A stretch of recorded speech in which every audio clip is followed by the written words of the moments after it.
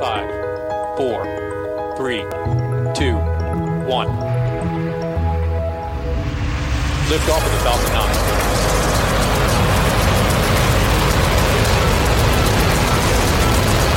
Falcon 9 clear the towers. Hi, I'm Mark Boucher, and this is the SpaceQ Podcast. This episode is brought to you in part by Penguin Random House Canada. From the record-breaking astronaut and author of Endurance, Commander Scott Kelly, comes a new book. Infinite Wonder is a breathtaking collection of photos documenting Kelly's journey on the International Space Station, the vastness of space, and the unparalleled beauty of our own home planet. It includes snapshots of the astronaut's life and work on the International Space Station, from spacewalks to selfies, hurricanes, wrinkled mountains, New York City shining like a galaxy. It's on sale now. And this episode is also brought to you by the Don't Let Go Canada Coalition. For 60 years, Canada has been a space leader. We helped build the International Space Station and land astronauts on the moon. Back on Earth, we leverage our space capabilities every day to push boundaries in medicine, communications, and environmental monitoring. The clear vision and commitment of previous governments helped drive this forward, but now our country faces a decision point, and we need to act. Please visit don'tletgocanada.ca and join the campaign to help us keep innovation, jobs, and our best and brightest in Canada. The universe needs more Canada. Don't let go, Canada. My special guest this week is William Mac Evans. Mac, as most people refer to him, is a 30-year-plus veteran of the Canadian Space Program, and in 2016 became a member of the Order of Canada. He helped create the Canadian Space Agency, negotiated Canada's participation in the International Space Station, and was the longest-serving president of the Canadian Space Agency. Today, we'll be talking about some of the history of Canada's space program to better understand how we got to where we are today. We'll also discuss space strategy and planning and what direction Mac thinks the program should take. Before I welcome Mac, I want to thank you, our listeners. Our audience is continuing to grow, and the feedback we're getting is great. I also want to thank those of you who support us by becoming a patron through Patreon. Your monthly contribution is greatly appreciated. However, it's only a small portion of you that support us through Patreon. The vast majority of our listeners and readers don't. I would humbly say that if you like our podcast and daily news coverage on our website, that you consider becoming a patron. It's only through the support of listeners like you that SpaceQ can afford to hire freelance journalists and others we work with. We want these freelance journalists to become regular contributors. Our Patreon address is patreon.com/SpaceQ. That's the word space with the letter Q. You can support us starting at $2 a month. That's all it takes. Okay. Let's get to today's show. Welcome, Mac, to the SpaceQ Podcast. Glad to be with you, Mark. It's a real pleasure to have you on the podcast today. You've had an incredible career that includes working in Canada's space program for 30 years. You've worked in government in various capacities, including to help create the Canadian Space Agency, for which you served as its longest president. You also played an instrumental role in negotiating with the United States Canada's participation in the International Space Station. You also served as the Chief of Staff to the Minister of National Defence in 2004. Importantly, you've co-authored several of Canada's early strategy and long-term space plans. Although you're retired now, you're still active in the space program as a board member for Exact Earth and EarthCast. Before I get into a discussion on Canada's space strategy and long-term space planning, I have to ask you two questions about the creation of the Canadian Space Agency. It's my understanding the agency was meant to be somewhat like NASA and a standalone agency. That didn't happen. It became a part of the government's industry department. Looking back on it now, was that a mistake? Well, I think we have to be very clear what actually did happen. The The idea behind getting a Canadian Space Agency formed sort of took shape in the late 70s, early 80s, with a push from the Air Industries Association of Canada and from the Science Council of Canada, which existed then but doesn't exist now. And they were really both saying, look, if Canada is thinking of playing a major role in space, we had just decided to do we're getting ready to have the Canadarm launched. So we were having some major program issues in front of us. If Canada is really going to play a major role in space, it needed to organize itself, because up until this point in time, each government department had its own space program, if you will. They had Energy, Mines and Resources, was pursuing Earth observation. The Department of Communications, which existed then, doesn't exist now, was looking after communications, and you had the NRC doing the Canadarm and the yet to come astronaut program. So these things were coordinated by a group called the Interdepartmental Committee on Space, which had been set up by the governments in the 60s to sort of do some coordination, but it had no decision-making power, and each individual department pursued its own interests. And so the Air Industries Association, representing the space industries in Canada, and the Science Council, just sort of representing good science governance, had been pressuring the government to form a space agency,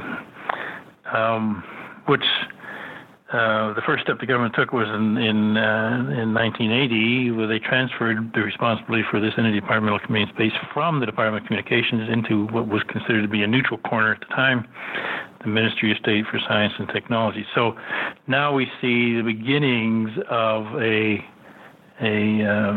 central body for space, and then the Prime Minister did ask the Minister of State for Science and Technology to bring forward a proposal for the creation of a Canadian Space Agency. And the idea behind this, and which was eventually approved, the idea behind this was to be a single point of contact for the science community, the industry, and the international community dealing with issues of space, so that there would be one place where they could go, and that the government had one place where it went in terms of coordinating and understanding exactly what it is that we were to do in space. So that's the genesis of it. The actual act that created the Canadian Space Agency has the president of the Canadian Space Agency reporting directly to the Minister of Industry, not to the Department of Industry. And so that worked that way until the mid to late 90s, or when the government started to introduce something called the portfolio. So there was an industry portfolio created by all the various organizations at that time. There were some 13 organizations reported to the Minister of Industry, including the granting councils, including the Space Agency, including NRC. And we were all brought together in the sort of industry portfolio as a means of coordinating those activities. And the head of that was the Deputy Minister of Industry. And so that was the beginning of a process where each of these individual departments did not have the direct access to the minister that existed before this. And so that's the current situation, and it means that all the activities of these various departments that report to the Minister of Industry are coordinated by the Deputy Minister of Industry. Okay. So the intent of the legislation was for the agency to be a standalone agency reporting to the Minister of Industry. All right. Now, in reading some of the old documents related to the creation of the Canadian Space Agency, there was an idea that originally that it could be located in Ottawa, but wound up being located just south of Montreal in Saint-Hubert. A lot of space agencies, national space agencies, headquarters are located within or close to their nation's capital. Should the headquarters of the Canadian Space Agency been located in Ottawa or across the river in Gatineau? From my experience of dealing with governments, getting policy approvals or funding approvals through the government system.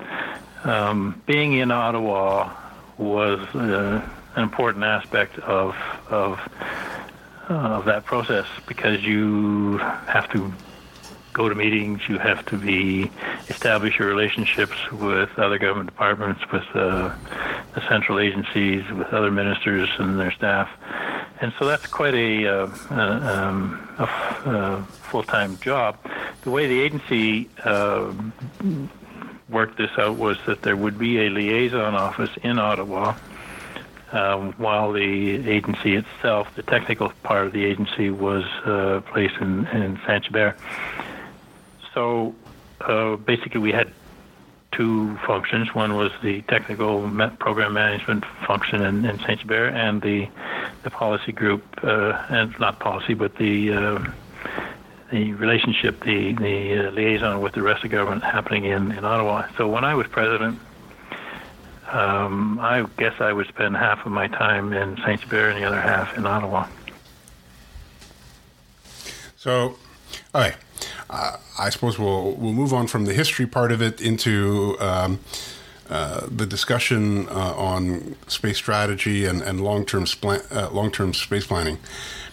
2 years ago, the government promised a space strategy by June of 2017. That strategy still hasn't been released. Based on your long experience working within government, my first question then is, why do you think the government hasn't fulfilled its promise to unveil a new strategy?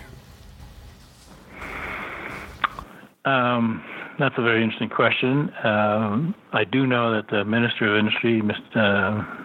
Baines, is very committed to the space program, so he's a space supporter, no doubt about it. So I'm convinced that he and his staff are fully behind doing this. It is a fairly expensive program as things go, and so it does take the sort of consensus of the government, Minister of Finance, Treasury Board, and the rest of the central agencies of the government to agree that this is a priority for the government as a whole. I have, in my experience,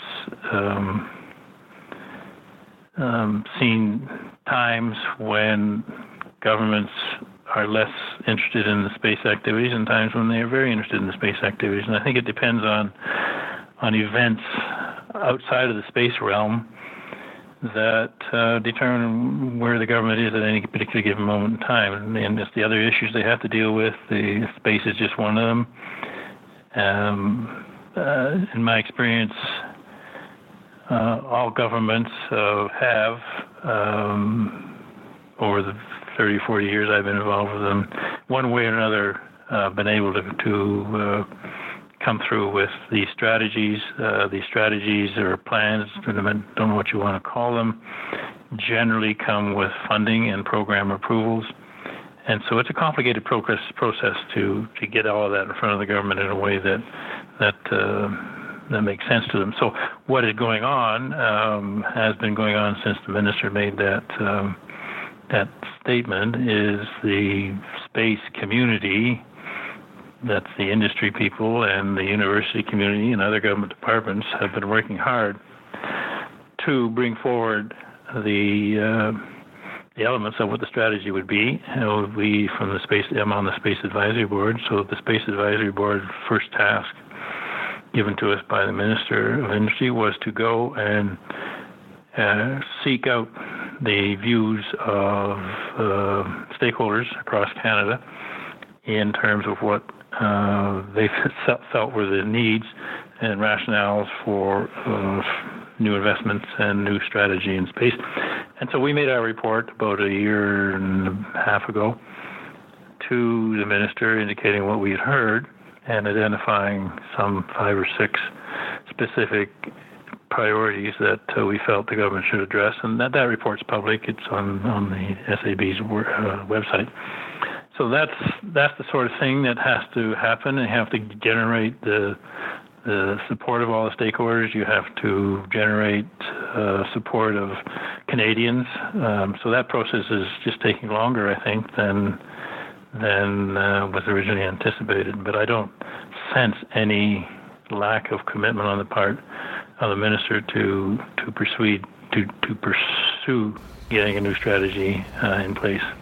Yeah, I think everyone agrees that the minister has been very vocal in his support. It's just, and I suppose the government's in a difficult position because, the space community has been waiting a long time for government direction. It precedes this government into the previous government, and so I think there's which I'm sure you heard, a lot of frustration on the part of the community that there's no perceived action at this stage. Yeah, there's no doubt that what we heard all of that in our cross-country roundtables from the SAB, and we tried to encapsulate what we heard. And one of the principles that we had in our report was the need for urgent action. And this is not new. This goes back to the Emerson report on this aerospace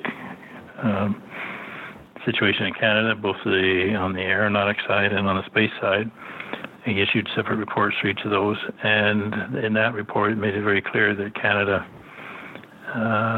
had been neglecting its space community, and given the importance of space to meeting national needs. I mean, the technologies that space and the applications of space technology to a whole host of major issues: climate change, security, sovereignty, pollution, all these operations in the north. These are all key areas of interest where there are major issues to be dealt with, and space can be part of that solution. And so, given the importance of space, the Emerson report really made it clear that the government had to had to really deal with space and give it the priority that they felt it needed. Now, last week, the minister said that we should expect something before the end of the Liberals' mandate, which is next fall of 2019. From the perspective of the space community, when we talk about a space strategy when it is released, what do you think the community should expect? What are the real-world expectations that they should have? That's a good question, too. I think, in my own view, and I'll go back to, we all know that the Minister of NASA was up in Canada a week ago and was meeting with senior government officials and was bringing the message that the international community wanted Canada to be part of the new so-called Lunar Gateway program. Think of it very basically as a space station around the moon, where we would encourage and enhance the ability of people to do work on the moon. So they were up making the pitch that Canada was needed and wanted as a partner in this, as an extension of the agreements that we have in space on the space station. My view is that Canadians themselves are very, and I think the various polls that have been taken would verify this, Canadians themselves are very interested and supportive and proud of our accomplishments on the space station, the robotics arm, and our astronaut flight. So these are two things that they know quite a bit about and supports quite strongly. And so I would be, I think we should expect something on the gateway in whatever the minister brings forward before the end of their mandate, as he said last week. So I would imagine that's going to be part of it.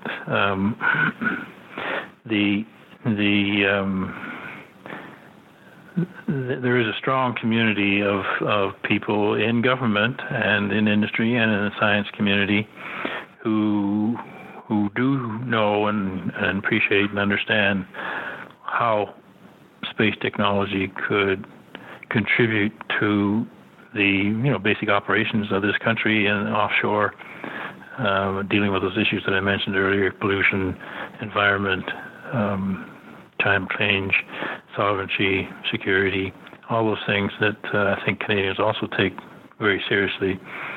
And so I would hope that there will be something in the strategy that would address these other applications of space technology as well as the gateway. So that's what I would hope that what comes out of the minister's deliberations.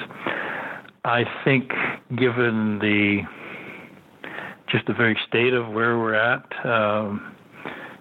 that's not necessarily a huge dollar necessary to do that in the next 2 or 3 years, because the science program has basically, for example, been abandoned for the last 10 years or so, and so we would need to start to build that up, and the university community is very interested in that happening.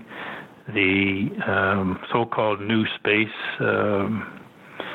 environment, which is growing very fast, and that's this area where commercial companies raise money on the marketplace to produce services that they hope the government will buy. So it takes the government to change its approach from being the owner and operator of space systems to being a purchaser of space services from these commercial companies. And so there's a hope amongst the community that regulation and policies dealing with government procurement of space activities will be addressed as well, so that there's encouragement to the various government departments to pursue this new space environment in terms of meeting their needs. So I would hope that there's something in that realm. And that brings to bear various regulatory issues. Then we have this Remote Space Systems Act, which hasn't been altered since it basically was done 20 years ago, and it needs to be updated to reflect the current circumstances. If I had my own druthers, the thing that I would dream about is something along the lines of President Trump's Space Directive Number 2, which directed a whole host of government departments in the United States to take action to increase and support the commercial utilization of space, and that's this new space environment that I'm talking about. And so if Canada were to take a similar approach to its space activities, I think we would find that the industry would benefit dramatically from that. Our space science community would benefit dramatically from that, and it's not necessarily a huge cost to the government to do it that way. It spreads the cost over many, many years if you're buying a service, as opposed to having to come up with the capital costs at the beginning of the program. So I would just to answer your question more specifically, I would caution people to, I think more realistically, we're likely to see some sort of commitment on the gateway. We're likely, hopefully, to see the beginnings of a revitalized space science program and a set of rules and regulations that will eventually take place that would encourage government to pursue the commercial utilization of space. I think the community, for the most part, would be happy with that. I know that there are some out there that are looking for ongoing funding for, either flagship missions, smaller missions, but I think they would be happy with something like that as a start, as a recognition of, we need to do this planning process. It needs to be incremental, and it needs to address a longer period of time. Many of the early space plans from the 80s and 90s were quite detailed. What was the dynamic back then between government and stakeholders, and is it different today? It is different today because of the existence of the space agency, I would argue. Prior to the formation of the space agency, each stakeholder group out there would have a particular government department that they work closely with. So if you were in the remote sensing business, you would be working very closely with Energy Mines Resources. And in fact, the whole concept of a radar satellite came out of Energy Mines Resources as a result of all of their direct relationships with provincial governments and companies who saw the benefits of using space technology to meet whatever needs they had. And similarly with NRC, with the space science community, they had their relationships with the universities, and on and on and on. The Canadian Space Agency came along, and the government, the idea behind the space agency was to coordinate and bring all of these space activities under one hat, Canadian Space Agency. And so now the agency has to deal with the university community, the industry community, and all the other government departments. And so that dynamic has changed with the introduction of the space agency. Going back in all, if you look through, and you've had a very extensive expose of the various space planning documents over the past 20, 30 years, more recently. If you look at those, you're quite right.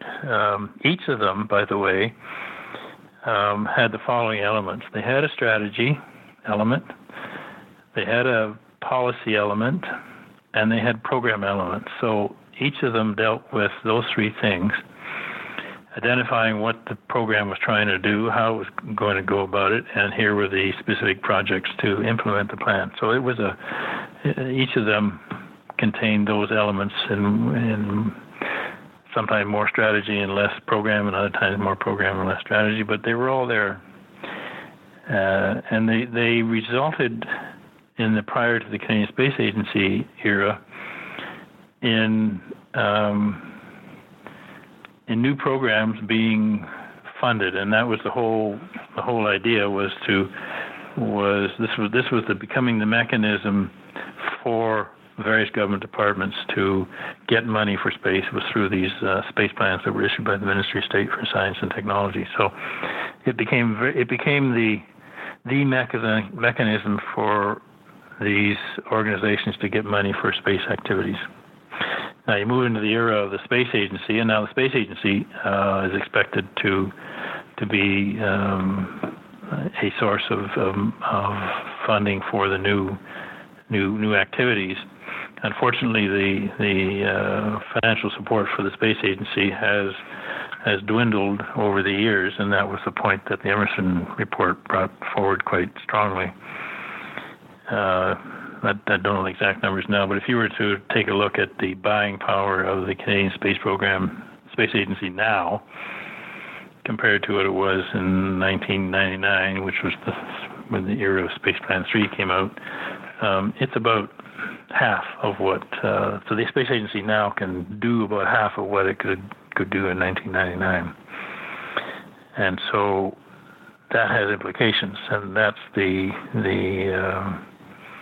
part of the problem. And so I think what all the stakeholders in the space program are hoping, and this includes government departments as well as state and industry and universities, are hoping that a space strategy would eventually bring, if not immediately, but certainly set the direction towards approving specific projects that would bring the benefits of space technology to Canadians. Now, depending on what you categorize as a long-term space plan, the last one would have been released in 1994 with an update in 1999. Then came the 2003 Canadian Space Strategy. It was a different model for planning. Was the 2003 strategy the right path forward? You're talking to a guy who did all of the space planning leading up to the 99 one.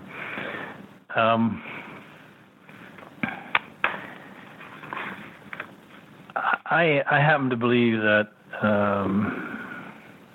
if we had a good, solid strategy. In other words, a document that said, here is what Canada is trying to achieve in space and why, and this is how we intend to go about it. That would sort of set the vision of the government in the use of space, and in my terms, that vision would include, Canadian participation in major international space exploration initiatives, just like we did with Space Station, and hopefully we'll do with the Gateway. It would involve what I call the regeneration of the space science program, so that our universities have projects and programs to work on to support the creation of highly qualified people who can work in the space program. And it would have the ability to assist industry in demonstrating and using space technology to meet national needs, and that sounds like a huge thing. It doesn't necessarily have to be huge if you go into the new space approach to life, where you go from government buying equipment to government buying services.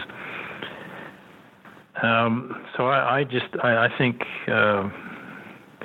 I'm not worried about the terminology. I just think that whatever they call it, it needs to have what it is we're trying to achieve, how we intend to go about it, and the first steps of implementing that plan. And I think that has been the essence of all the space plans in the past, and I think it's the sort of thing that we still need to do. Now, in 2008, the Conservative government directed the new Canadian Space Agency President Steve McLean with the task of leading an effort to come up with a new plan. He did that and delivered the plan to government, and the government promptly shelved it in 2009. Was that primarily because of the financial crisis, or were there other factors that played into that decision? Okay, I wasn't privy, and I'm still not privy to whatever it was in Steve's plan. So I don't know whether it was a good, bad, or indifferent plan. I will assume it was a good plan, although it may not have been. But assuming it's a good plan, I think, again, it is in government, in my experience, it's essential to bring all the actors to the table, get them all to understand, and get them all to support. So what happened, for example, on Long-Term Space Plan 2, which is the 94 space plan, everybody holds up as being the sort of poster child for space plans. That took a considerable amount of effort on the part of those of us creating that plan to work with the external community, the university community, the science community, and the industry, and other at provincial government level, to understand what their needs were, to understand what their views were, and then to sort of package things and evaluate things and come forward with discussions inside government in a whole host of government departments. So in creating that plan, I spent, again, about half my time working internally in the government with other ministers and their staff and other government departments to make sure that when the plan was finally crafted, it was something that would be acceptable to all of these departments. And so, in my experience, that's how you get plans approved by the government, is you get everybody on board. And I don't know whether that took place around Steve's plan or not. And I don't know whether that took place around recent attempts to get a space strategy approved. It just, I would hope it has happened, and I hope that it continues to happen. But if the space community doesn't see itself as part of the overall government set of activities and is doing things in line with the government's objectives at the time, then it's not going to get approved. And so that's an important element of moving forward on a space plan. So I don't know what happened with Steve's. I don't even know what was in his plan. So I really can't comment on what happened, but it didn't see the light of day and could well have been the economic crash of 2008. I don't know. So with respect to the space program's space budget, you mentioned that the Canadian Space Agency buying power is half of what it was in 1999. I think it was that same Conservative government that took that base funding that the Canadian Space Agency was getting of $300 million and brought it down to $260 million, which is where it's at today. Is that just too low for the space program? Should it be higher for Canada to compete on the global stage? Oh, I think the answer to that is clearly yes. Just look at what the space agency is able to do with what it has.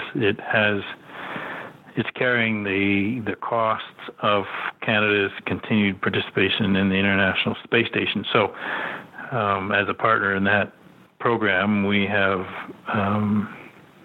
various responsibilities, one of which is to ensure that there are spares and we do all of the engineering required to make sure that our contribution, which we still own, the Canadarm2 and Dexter and other elements of the mobile servicing system, they are Canadian and we have to maintain them, and so there are certain expenses with that.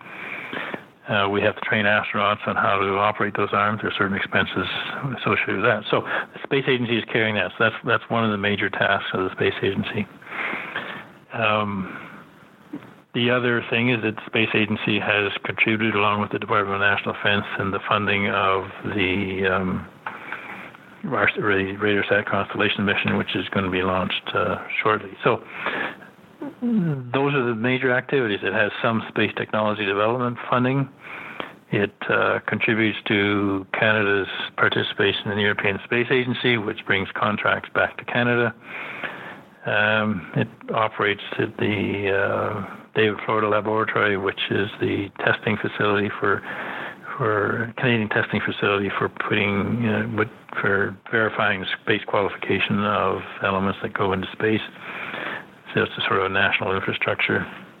And so those are the things it does. What it doesn't do, which were being done in all the other space plans in the past, it doesn't have any other missions. It doesn't have a Earth observation mission. It doesn't have a communication satellite mission.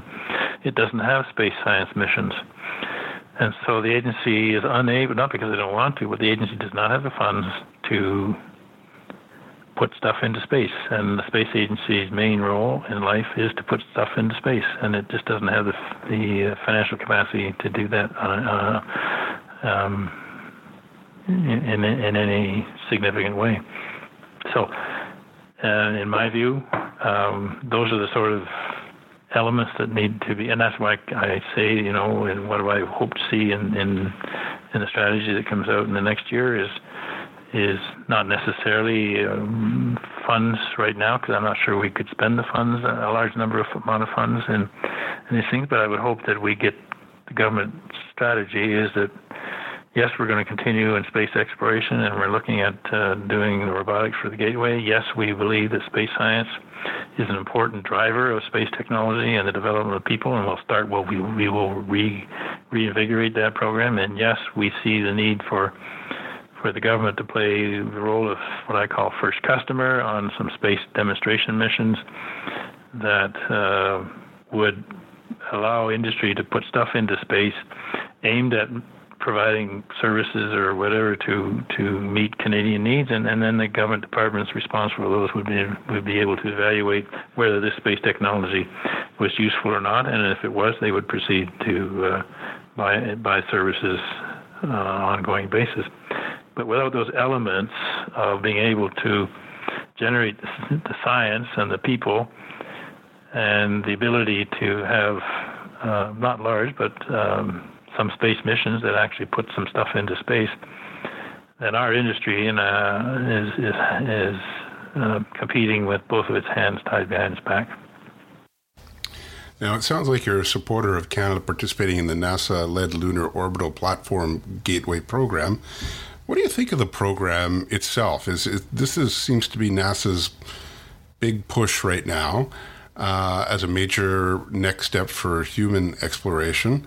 What are your thoughts on the program? I think it's I stay away from, I don't get involved myself whether we should be going to the moon or Mars or whatever we should be doing first or second. That's a debate that's been rolling around. Right now, the United States has said, no, we're going to go to the moon first. I think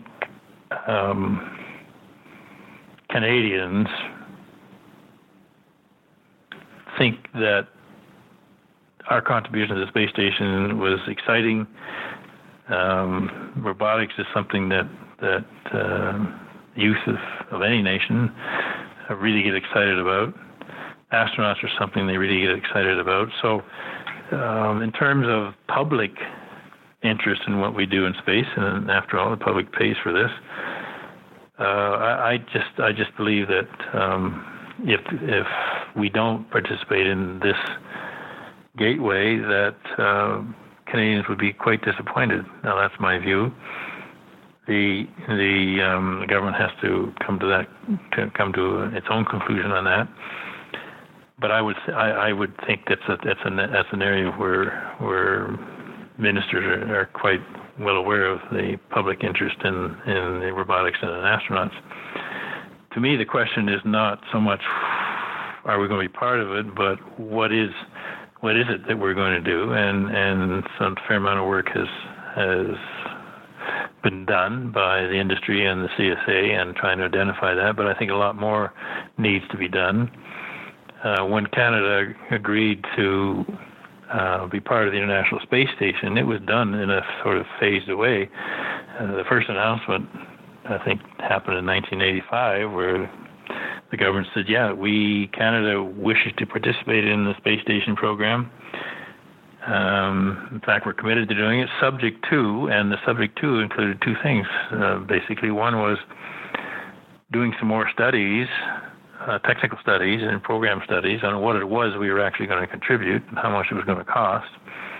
And two, developing the framework for the agreement so that we understood the terms and conditions of this partnership. So we understood that if we contribute the arm, these are the sort of benefits that we will receive from it. And then once those were cleared away, then the government made a full commitment to, when it understood what it was being asked to do, when it understood what the costs were, and it understood the terms and conditions of the participation, then the money, then they made the full commitment.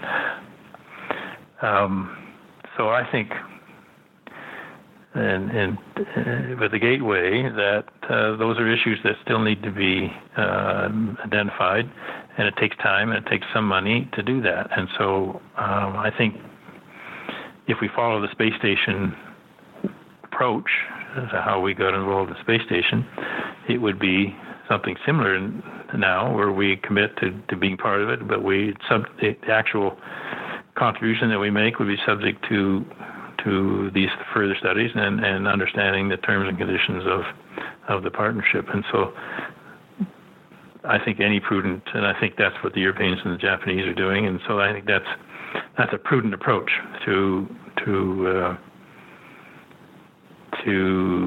gateway. And yes, I'm a supporter. I think that the reason I'm a supporter of it is because I believe that's something that Canadians really strongly support.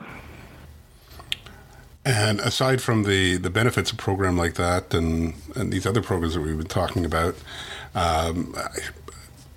just thinking of it from a pride perspective, I was 5 years old when the first astronauts walked on the moon. And I can just imagine the youth of today, how they would react if a Canadian astronaut, as part of this lunar gateway platform, went to the next step, which would be to put humans back on the moon. If a Canadian astronaut was to go down to the moon and participate in that, I think there'd be a lot of pride in that, and we actually might get everybody watching the same program at the same time. Yeah, no, and so that that's why it's something I think we should do. the other side of that coin is I hope it's not the only thing we do, and because I do strongly believe that space technology can contribute significantly to several big picture issues that the government faces, and that is operations in the north, environmental protection, sovereignty, all the things I mentioned in the past, and space technology is going to be a major facilitator of dealing with those issues. And so we need to ensure that for our own national identity, for our own sovereignty, for our own economic benefits, we need to make sure that we are we're pursuing the application of space technology to meet national needs. And so I'm hopeful that not only would the government agree to the gateway, that it would agree to the importance of these other elements of space activity, which really are going to bring the major economic benefits of the technology to the benefits of Canadians, both in the use of the technology and in the generation of it. Have I missed anything in our discussion that you think is relevant today? No, I think I'll mention one thing just to sort of encapsulate some of my views, and that is the governments and including the Space Agency are very proud of what we've accomplished in space, and so they talk about not only Canadarm but the astronauts, but they also talk about in the science realm, which I'm going to focus on right now, the fact that there are instruments on Mars, Canadian instruments on Mars, which for the first time identified that snow falls on Mars. And so, we laugh about the Canadian Weather Station on Mars finding snow. What else would Canadians find? But they're when people are told that, they think, oh, really? Canada did that? I didn't know that. This mission to Bennu asteroid, which is going to land on and bring back a sample from that asteroid. The mapping of that asteroid to determine how to do this is an instrument provided by Canada. So there are many instances where Canadians are part of an international effort in the science world, in particular, where we're doing unique and important things that once Canadians learn about them, they're quite proud of those as well. And so the only point I make on that is our participation in those programs isn't something that happened overnight. It takes many, many years of collaboration at the scientific level between the universities in these other countries and Canadian universities to develop what Canada could participate, and then getting the approval for the program, getting the funding, and getting it underway. So these are decade-old things that have taken a decade or so to do. And so if and I think Canadians would also support this, if they believe that Canada can play a significant role in understanding the universe, that they would support that as well, and that's a lot of what space science activities are aimed at. But it takes time, and so that's why I say reconstituting the space science program doesn't necessarily cost a lot of money initially. It just needs to get it going, get the university communities in Canada talking to their partners around the world, developing proposals and finding out what it is that Canada can do. That takes time, and we just need to start that. Okay, so my last question, which has nothing to do with the topics of conversation today, it's one I try to ask all my guests, is what books have you read recently that stand out and that you would recommend to our listeners? Well, that's a good question.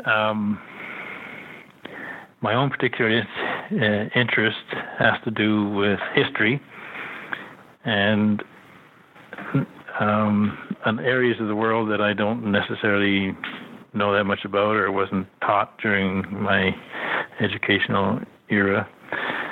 And two stand out, and they were the fundamental parts of trips that my wife and I took with friends. One is to Peru to see Machu Picchu and then get a better understanding of the Inca culture and the role that Europeans played in the destruction of that culture. And if anybody's interested in this, the book I found most interesting was a book called The Last Days of the Incas. And it was it really describes in a big picture way and in some great detail actually what actually happened as a result of Columbus and the rest of the Spaniards getting into Peru. It was a real eye opener, and then being able to go and see what's left of that culture was quite interesting. So that was a book that I found extremely interesting. And in a more recent, I got an interest in finding out what happened to the major cities of Europe during the Second World War and during the Cold War period. So I dug into several books on what happened in Berlin, Dresden, and Warsaw. And the one that really stuck in my mind was a book called Warsaw in 1944. And it's, if you're interested in at a personal level in terms of what happened to the people in Poland as a result not only of the German occupation during the Second World War, but the Soviet occupation afterwards. That's a very, very illustrated book. So that's been my history. My interest is learning about history that I didn't learn when I was at school.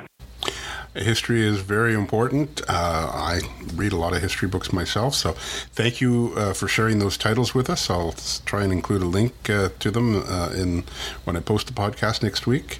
I want to thank you, Mac, for being my special guest today. Maybe in the future we'll get you on another show.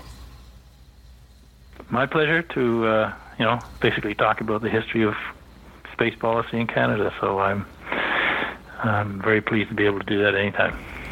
Well, that's a wrap on this episode of the SpaceQ podcast. If you like this show, please support us on Patreon. The address is patreon.com/SpaceQ. We really appreciate feedback, and to help us, we ask you consider to write a review on Apple Podcast or Google Play Music if you're so inclined. If you have any comments on this episode, you can email me at podcast@spaceq.ca, or you can post them on our website at spaceq.ca, where you'll find an archive of each episode. If you send me a comment by email, I'll write back to you as soon as I can.